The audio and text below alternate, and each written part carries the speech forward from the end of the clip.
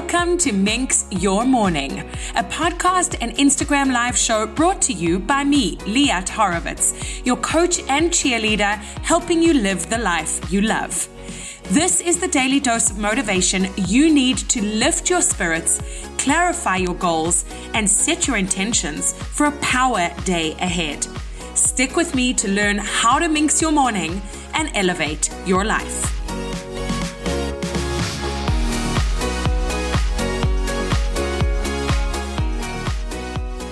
I'm excited to introduce you to one of my oldest and closest friends, Andy, all the way from Johannesburg, South Africa. She is mom to two beautiful girls. She's a magnificent artist. She's an art counselor and a psychoanalytic candidate, as well as a TEDx speaker.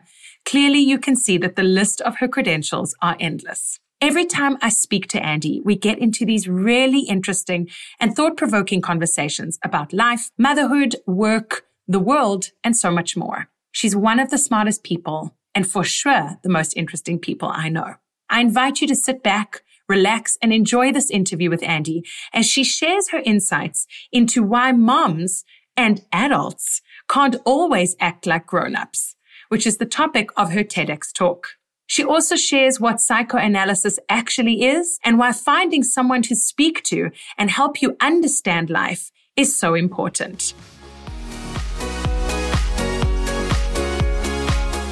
Okay, so this is very exciting for me because it's twofold. I mean, Andy and I have been planning to do this. I don't know why it's taken us so long, actually. I think we should actually have a regular slot. We should do like a regular morning show. I would love to figure that out. I know, right? Yeah, and then we'll write our song around it. And then we'll like a jingle. A jingle. A good morning jingle. Okay, so this is the story. I'll give you a quick background from me. I met Andy when we were early teen years, and we became really close friends when we were 16. We won't share that story because it's not necessary. Let's not. But we've been through a lot together in our lives. We traveled South America together. We've traveled other places together. We've lived in the same city together. We've been there for each other through the highs and the lows, sometimes not knowing how to be there for each other, but trying nonetheless. And we're now like real adults, like serious, real adults, like 40-year-old adults. Are we though? I don't understand. Are we though? Well, you're going to tell us. This is where you're the expert. And what's been interesting to me, and I'm going to hand it over to you in a second because you're going to tell us a bit about your background. But what's been so fascinating to me is that even from afar, like, and knowing you so well from when we were younger, like how you consistently show up in trying to be more yourself, trying to learn more, study more, grow more in the areas that truly fuel you, because I've seen it through the art and through like people and helping and understanding and like, oh, it's just so inspiring. Every time I hear you speak on your social media or TED Talk or we just chat ourselves, I'm like blown away with the magnificence of you. You're a fabulous person. Okay. So I'm going to hand it over. You're like, stop it. Do it again. I'm going to hand it over to you. Now I want people to hear from you. What's your story, Ans? Tell them a bit of background and where we are at now. Okay, so I guess, so I'm currently, first and foremost, I'm a psychoanalytic candidate. So I'm training to become a psychoanalyst. And that is my current and career path going forward. My background is in fine art and art counseling, which is similar to art therapy. And I'm just interested in mental health issues, like working with groups, working with mothers, helping find clarity in our family relationships. That's the kind of stuff that makes me tick. And at some point I'm already seeing, I've got a small private practice in Joburg in South Africa. And I work analytically with analytic treatment with patients. Fascinating. So what I've always found interesting is that you always wanted to learn. Okay. And so I wanted to learn, but I guess in a bit of a different way. Like you like doing the courses and the degrees and the books. You're like in it. And I'm just like, I'm going to talk to as many people as I can and learn from them. So we complement each other in that way, right? And what's always been interesting to me is how you listen and then you come up with a little thought or a little comment that like just is so thought-provoking. And this is what I really would like to try and get across to people today if they're watching, because the way you think about things isn't the norm, and it isn't way out, but it's just like, how about you think about it this way? And I always find that so fascinating. And when we speak on the phone, we have these like hour to 2 hour long conversations. And afterwards, I'm just like, what was that? It just got my brain ticking in such a great way. Can you tell us a little bit about what is psychoanalysis? What is it? And what is the difference between that and like therapy? Can you delve into that a little bit, please? Yeah. Okay. So psychoanalysis it's a very in-depth type of psychotherapy. I'm sure it was started by Sigmund Freud. I'm sure everyone's heard the name Freud, and you always see it in those comic cartoons where the patient lies on the couch and then the analyst sits behind. Yes. So that form of therapy, you're not face to face with your analyst and you lie on the couch, and it is also 3 to 5 times a week ongoing. So it's a very long, in-depth form of therapy. I shouldn't say that upfront because I think that immediately makes people switch off. But it's one of the differentiating practices of this kind of therapy. And it's modeled like that in a very important way. And it's because, firstly, therapy is there's no such thing as a quick fix. If you want real, in-depth, long-lasting change, there is no quick snap your fingers, let's do this in 6 weeks. It doesn't work that way. Not for the kind of work that I do. And psychoanalysis is interested in the unconscious mind. It's all the stuff that's happening in our thoughts that we don't even know is that we're thinking about. And not only that, it is governing all our decision making, all our relationships. So the hints of those sorts of things are like, if you can think of your life now, like, is there a mistake with a partner that you keep making? Do you keep going out with the same kind of guy? Do you keep running into the same fight with your partner or with your kids? Do you keep finding yourself in a job that's unfulfilling, but there's similarities in the boss that you're working for? It's like these patterns. We're compelled to repeat stuff until we figure out what they are. So you have to make unconscious stuff conscious. So this type of therapy is designed to understand what you're not thinking about, why you're not thinking about it, so that you can slowly start to think about and face it and name that stuff, which is why it takes so long, because stuff is unconscious for a reason. You have to respect that. We're not going to go in like a bull in a china shop and try and like rattle your unconscious. It's there for a reason, and it protects to some degree, you know? Fascinating. So may I ask then, let's say someone starts the process and they commit to it and they show up and they do the work. Once you start to like knock away at the outer, I guess, thoughts and beliefs, and then you get into did you call it the subconscious? Yeah, the unconscious, The unconscious. Yeah. What do you need to do with that then?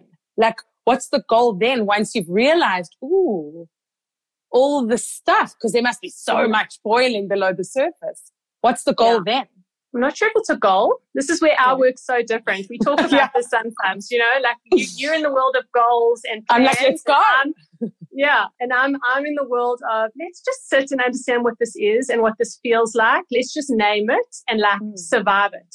Because I think, and this might sound a bit abstract, but I think the stuff that is unconscious has been put there by our psyches, by our minds, because it felt unmanageable. Once upon a time, when we were babies or toddlers, it felt like an unmanageable idea or feeling. So it got planted somewhere where you can't reach it. So it's a process of like surviving that thing again with someone, because you're not doing it alone. You're going through it with your analyst who's trained to hold you and contain all those things. So it's more a process of being in something, surviving it, naming it, figuring out, like seeing the outline of it, understanding the textures of it, recognizing the patterns of it. It's a very immersive kind of experience. I don't know, that might sound quite abstract. But it makes sense. But it's a beautiful thing, actually, because you're right. I am very much like go, go, go, goals, results, let's do it.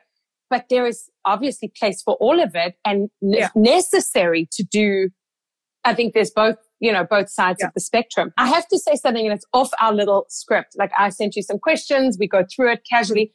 But when you start to talk about, and we're going to get into this because I know you deal a lot with moms, and your TED talk, we're going to talk about that, and you're going to share some of that. But I just have to tell you that, like, a feeling that comes up when you speak about how it's happened when something happened to you when you were a baby or a toddler, and it's kind of been shoved to the back, and then you can bring it up in analysis and so on. I get this uncomfortable feeling of like worry and fear about what I've done to my children. Like, it's not even about me. Like, I don't even think about myself. I'm thinking about, okay, because my kids are now 10, 9, and 5, almost 5. And I'm like, especially the 2 older boys, it's like, what have I done to it? What did I unconsciously or consciously do in bringing them up when they were little that may be sitting there going to cause them discomfort or pain or challenge in their life? Yeah. And that's hard for me to like just, whenever you say it, it's like it goes straight to my heart. It's like, oh, what are they sitting with? You know what I mean? I mean, mom guilt is a special brand of guilt. Like, it's really something it's like really powerful. But I think, and this is what I tried to get across in my TED Talk, it is so ordinary. If your children have repressed something, it means they are normal and that all their functions are in place. Like, you have to be able to repress things. Like, it's a normal human way of managing something in a moment. Like, if something feels overwhelming when they're a baby, it's ordinary. It's ordinary. Of course, something, you have to go to work. You have to, close the door and leave them at home with someone else. And and it's devastating for a baby. It's devastating. It's gut wrenching, right? But it's ordinary. At some point in every baby toddler's development, they have to learn to separate. Like, it's an ordinary part. And actually that separating and learning to manage that part of that repression process is how they're going to develop into like healthy adults. Like, it's normal. This is the thing. It's not necessarily a problem, which is why actually anyone could go into analysis. You don't have to have like deep psychological problems to go into analysis, because they're natural parts of our psychic development that everybody struggled with. It's normal. If you can imagine, like, when you were tiny, like, you might have drawn a conclusion related to that feeling. You might have thought, oh, well, I don't know, my mom likes someone else outside better than me. And then that idea gets lodged somewhere. And then that's the thing that needs to be worked through later, if that makes sense. I'll give you an example. So Lily, my 4-year-old, for those who don't know, she says to me the other day, she was scared of her swimming lessons and she wouldn't put her face in the water. And we couldn't get her to put her face in. We just couldn't get it. Like, we couldn't get her to do it. And eventually I just asked, what will happen if you put your face in the water? And she said, well, my eyeballs will fall out. Oh, I'm sorry. And I was like, so cute. Oh, yeah. Well, I never told her they wouldn't. Yeah. How would she know, right? She's little. She's 4. She doesn't know. So she, in her mind, had a whole idea about what would happen if she put her face in the water. And now I can say to her, well, that's not going to happen. Like, your eyes are connected to your head and whatever, right?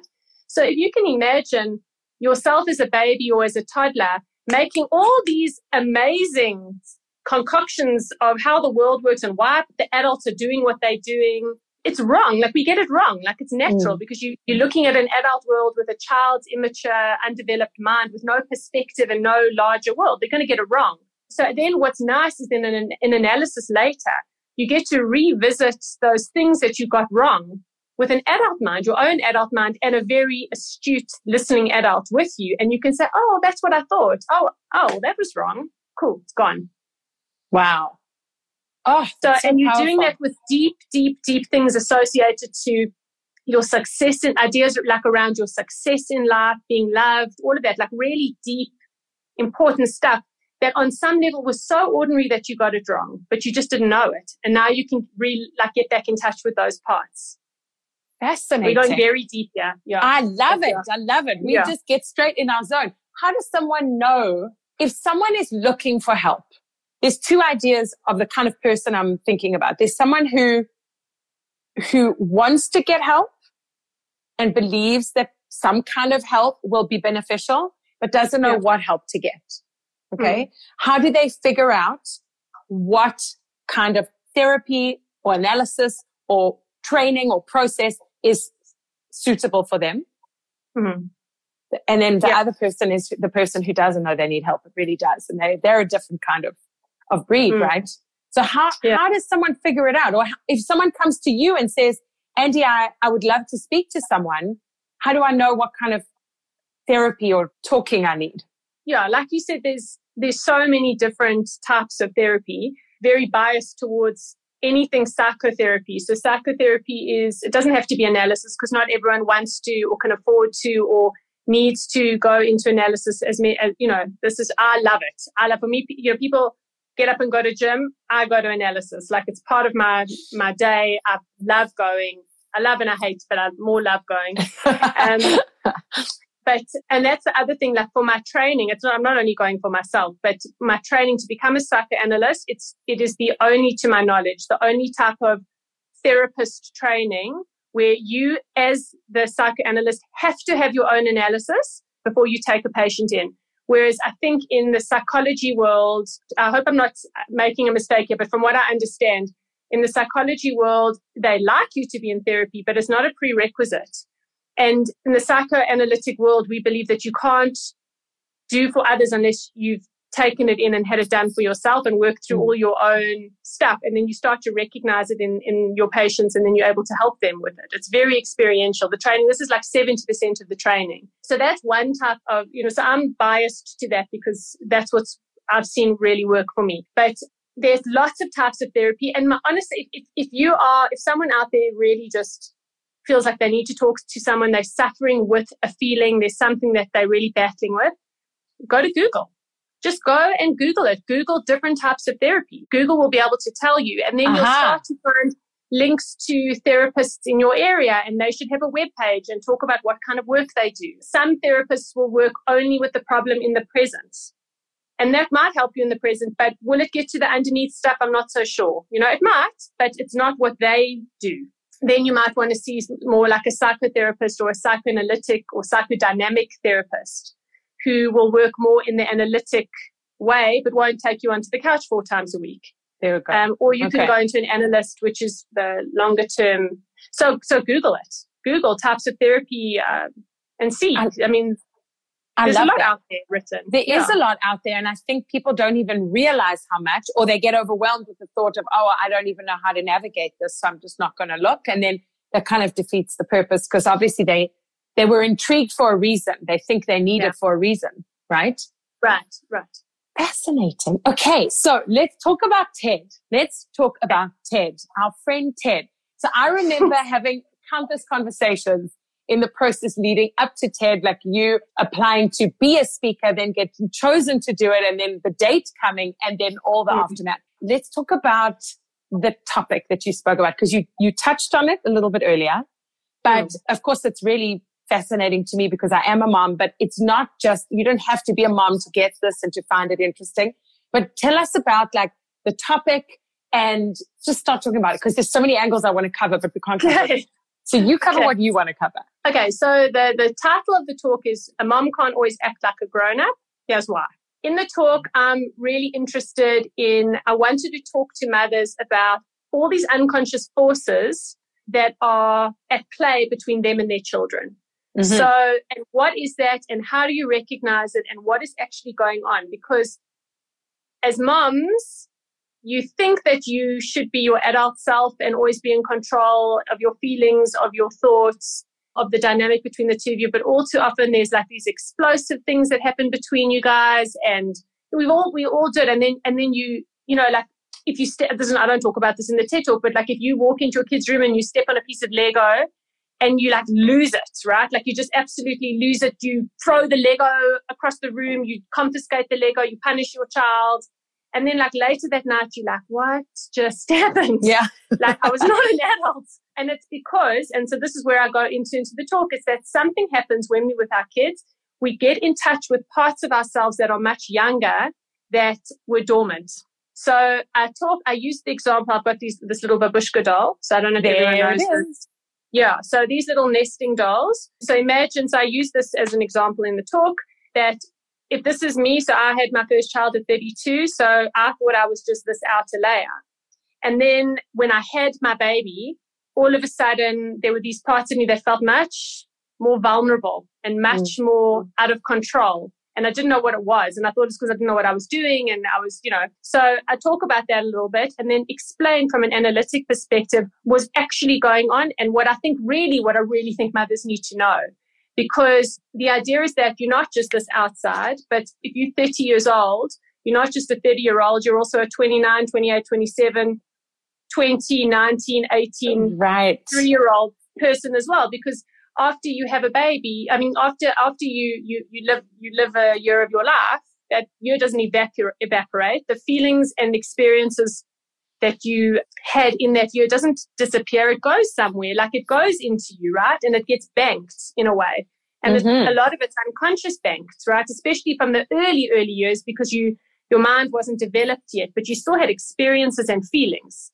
Babies are not pot plants. Babies have experiences. So that means that, you know, if you keep going and like keep on looking into this little thing, that it actually means that a mom actually has the little baby inside as well.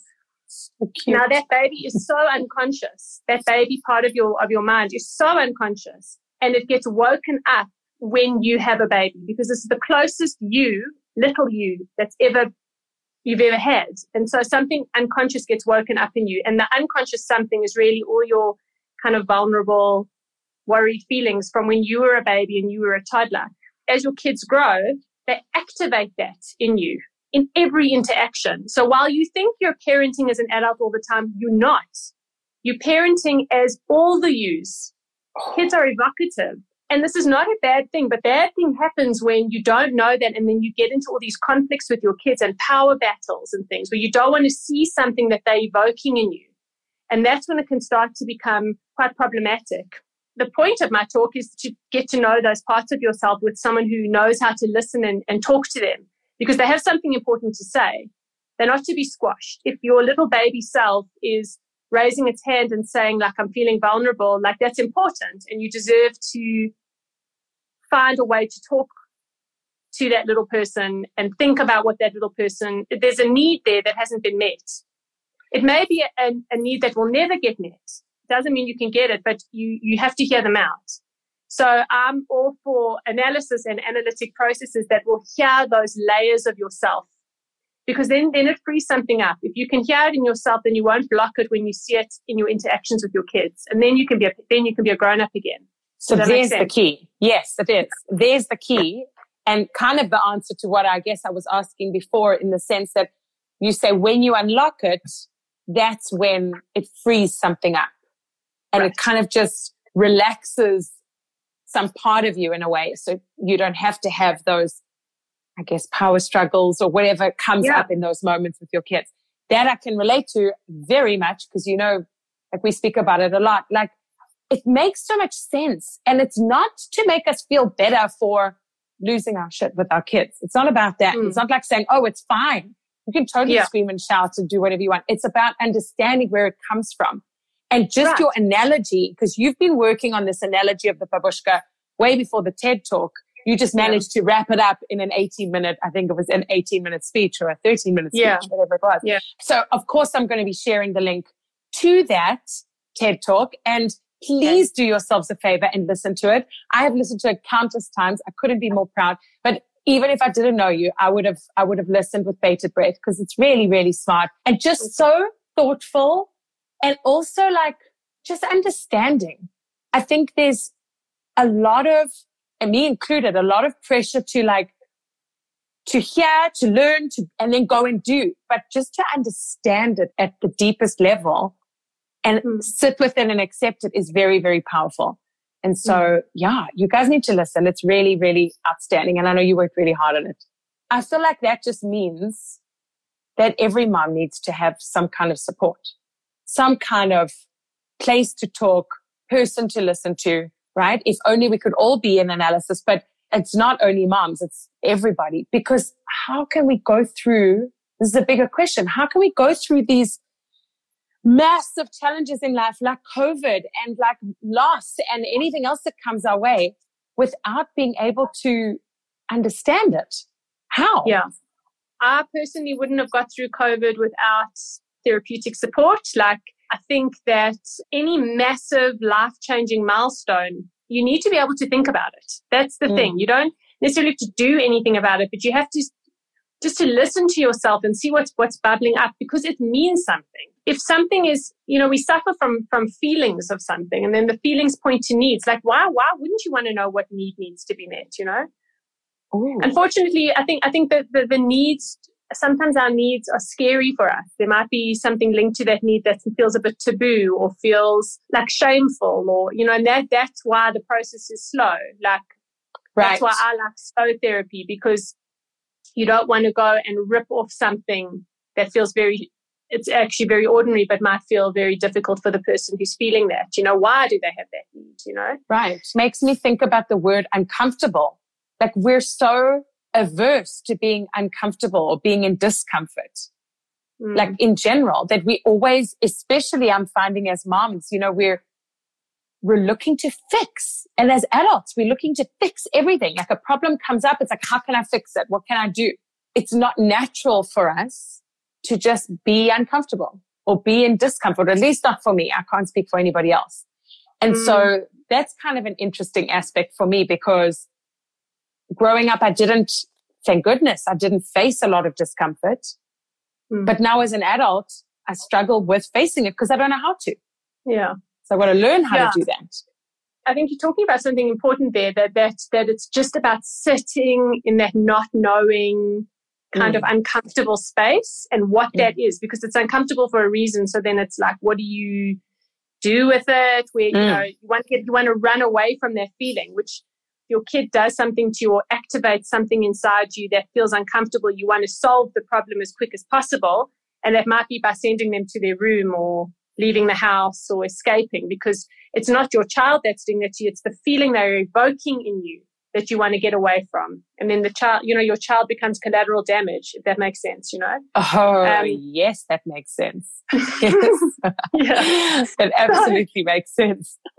Yeah. So it's like, what do you do with that? Like, is there a way to figure out what those uncomfortable things are so that you can know that they're there, so that you can recognize them when they come between you, and then they don't have such a hold on the relationship? And it doesn't have this like recurring pattern that doesn't actually help. Yeah. It breaks the pattern. Yeah. Sometimes I find myself saying things to my kids because it's become a script. It's become my script. And I'll say things like, I don't understand why you can't or whatever it is. And I'm like, I'm even sick of hearing it, like a broken record. They for sure, they don't even hear it anymore. They've tuned me out. But it's just because I'm in this loop, and I need to sometimes step away and just be like, hold on a sec. That's not helpful.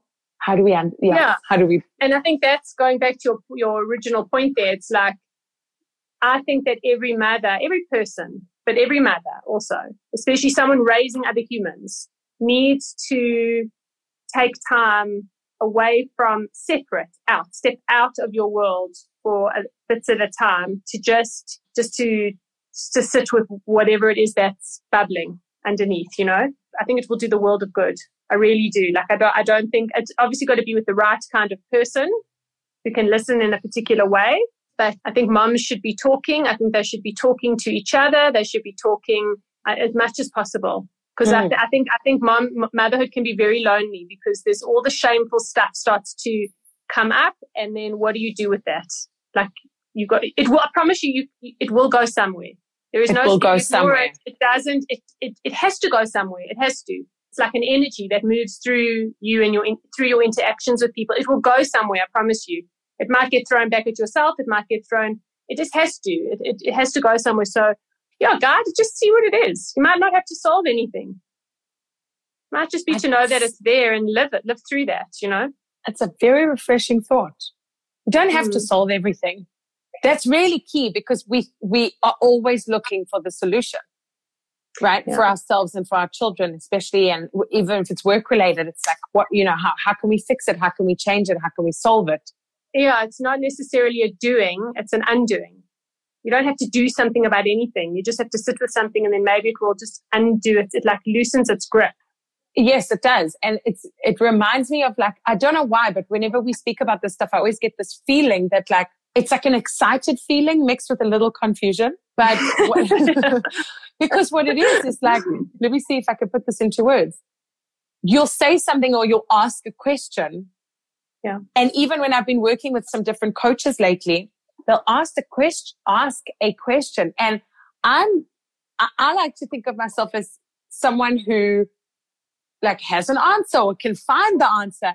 Sometimes I don't have the answer, and that stops me in my tracks. And I actually enjoy it, because It's a bit of a challenge, and it makes me think, and it makes me realize like that's the point. I don't have all the answers. If I did, I wouldn't still be sitting here trying to figure it all out, right? Yeah. And so I find that personally, that's why I keep on my journey of whatever I choose to do and whoever I choose to speak to and learn and uncover. And I think that we share this mission of trying to get people to talk, to understand, to learn, to develop themselves in some way. Yeah. Yeah. Right? We do it in different ways, but the base mission is still there. Yeah. It's how do you help people find meaning in their existence, whatever that means, you know? Yeah. Oh, so true. Yeah. So for those of you who are not following, I mean, we can go on forever, but I'm going to wrap it up. For those of you who are not following Andi, you need to. She puts out very thought-provoking little nuggets of gold in her content. You need to watch her TED Talk, and you can't have her as this, but you just need to have her as your bestie, like I do. Like, it's just, I'm sorry for you, really, that you cannot. That was a real pleasure to be continued.